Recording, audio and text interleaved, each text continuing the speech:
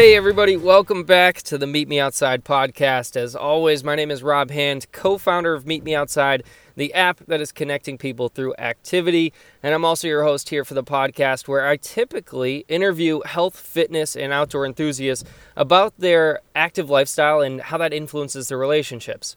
Well, this week is a little bit different. We have just finished up Christmas, and now we're approaching the new year, ending of 2016 and moving into 2017. And I wanted to talk a bit about resolutions, but more specifically, reflecting on the previous year to make a better resolution. So you're probably wondering, well, what does that have to do with Meet Me Outside? What does that have to do with dating? Well, quite specifically with the name, yes, quite literally it means meet me outside, meet me outdoors. But for me as the founder, it's always meant a little bit more. It's meant meet me outside of the norm, meet me outside of convention, meet me outside of your comfort zone. And that's why we have a podcast, is to express this message and be the only dating app with a podcast and be the only dating app that is really trying to facilitate first dates and not just matching and chatting. And not only that, but we want to help connect people that share the same passion, or maybe find a new passion, find new activities, new adventures nearby, and find people that they can share that experience with. That's what we're all about, and that's what we're trying to accomplish. And that's what this podcast is all about, is telling those stories of couples as well as singles on that journey together, or they're on their way of finding somebody else to share that journey with. And so with this episode, I wanted to really talk about those passions and how we can look back at 2016 and evaluate our past experiences so that we can create a plan to follow into 2017 that will create more favorable experiences, more enjoyable experiences, and maybe find somebody else, if we haven't already, to share those experiences with. Because we want that end goal to always be in mind and always have a path to follow into the future.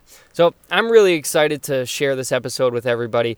As always, if you enjoy this episode or if you enjoy the podcast, please share it with anybody and everybody that you know, and friends and family. If you know somebody that maybe in 2017 they're looking for a little guidance, maybe this might help them out. It would really mean a lot to me. This one came from the heart, but also it would help a lot to spread our message, the Meet Me Outside message, to everyone. But for now, enjoy this episode, and again, as always, I thank you all for listening. Map and master. Why the new year should be about reflection first and resolution second. I always found the tradition of New Year's resolutions a little funny. I think it's because it revolves around our wants during a season often portrayed for overindulgence, from big holiday meals to endless shopping for meaningless gifts. But only until recently, after I took a long look at what I want in life, did I change my view on New Year's resolutions.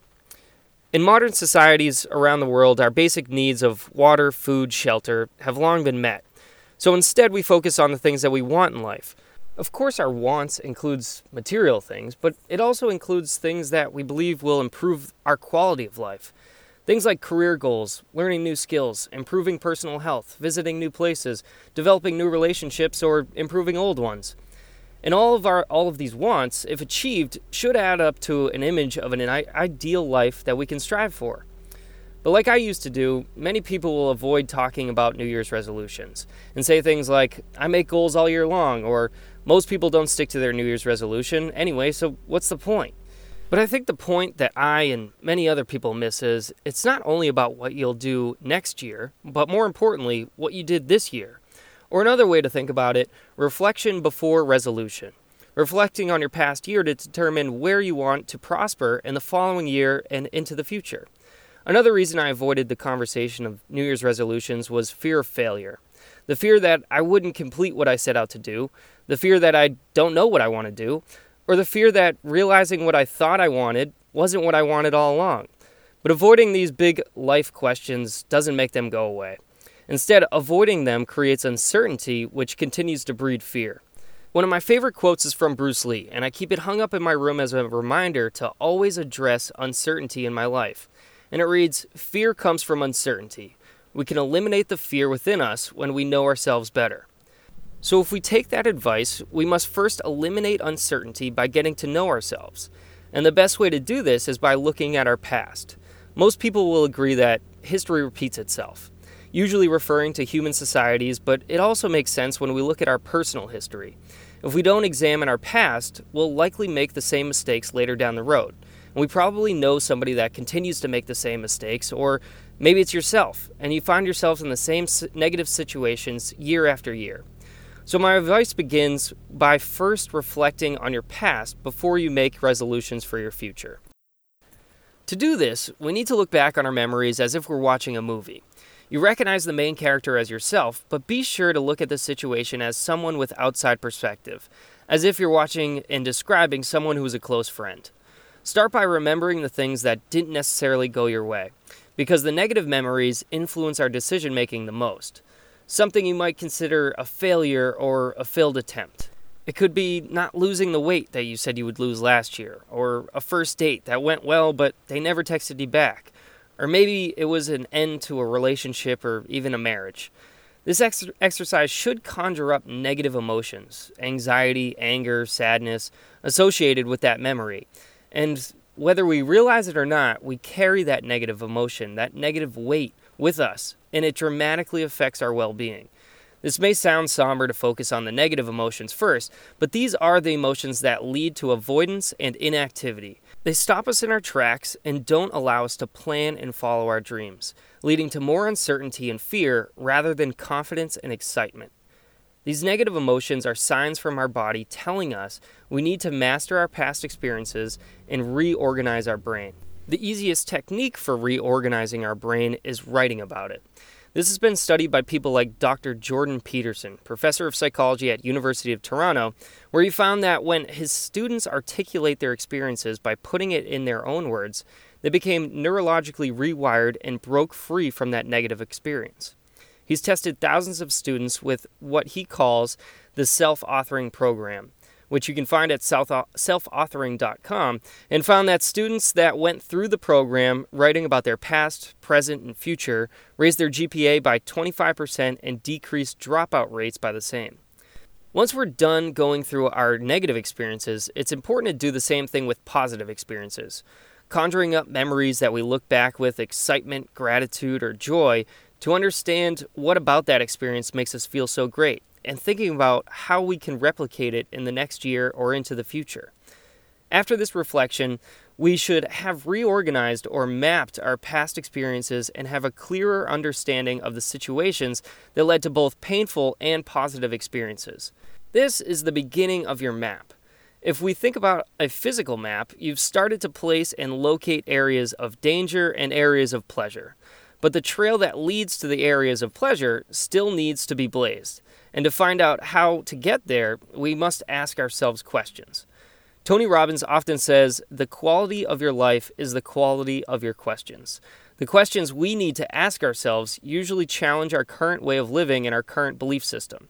So addressing the hard questions, what we really want in life, may scare us if we realize that we're not on the right path.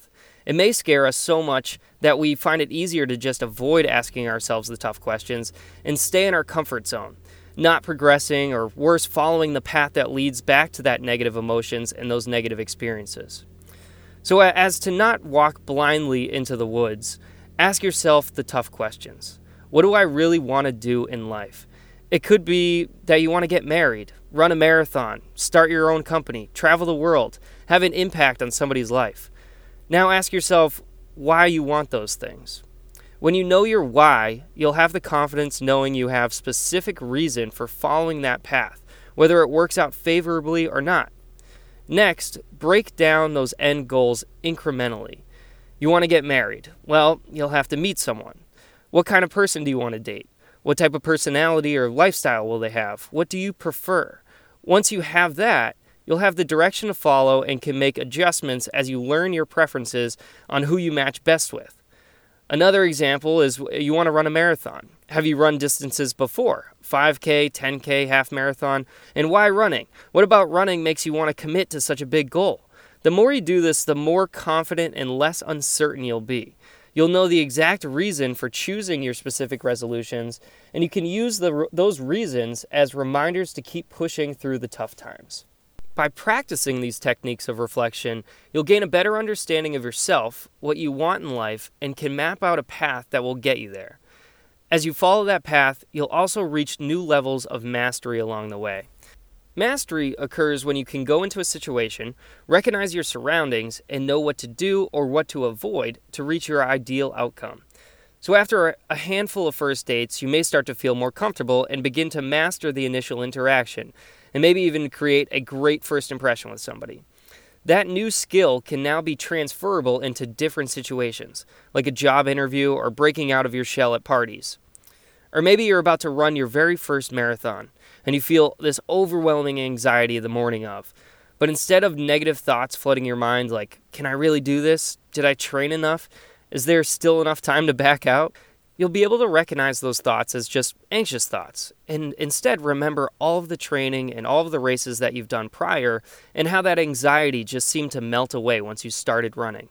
More importantly, you'll remember your why and confidently know that you're on the right path no matter how it turns out.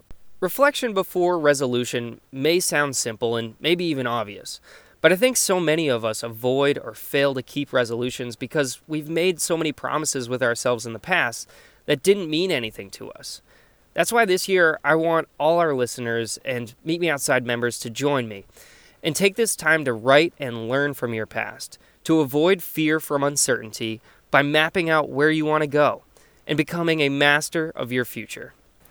That's it, everybody. Thank you so much for listening and making it to the end of my little monologue there. If you found that influential or inspiring at all, please consider sharing this episode as well as the Meet Me Outside podcast with any friends or family. It'll really help spread our message. If you haven't already, go check us out on SoundCloud by searching Meet Me Outside Podcast. You can follow us there. You can also subscribe to us on iTunes. And for now, please enjoy the new year in 2017. I hope many of you are reflecting and creating new resolutions for the new year, but I hope everybody has a happy and safe 2017, and I will see you outside. Sit around and stare at the mountains, at the birds, at the ocean.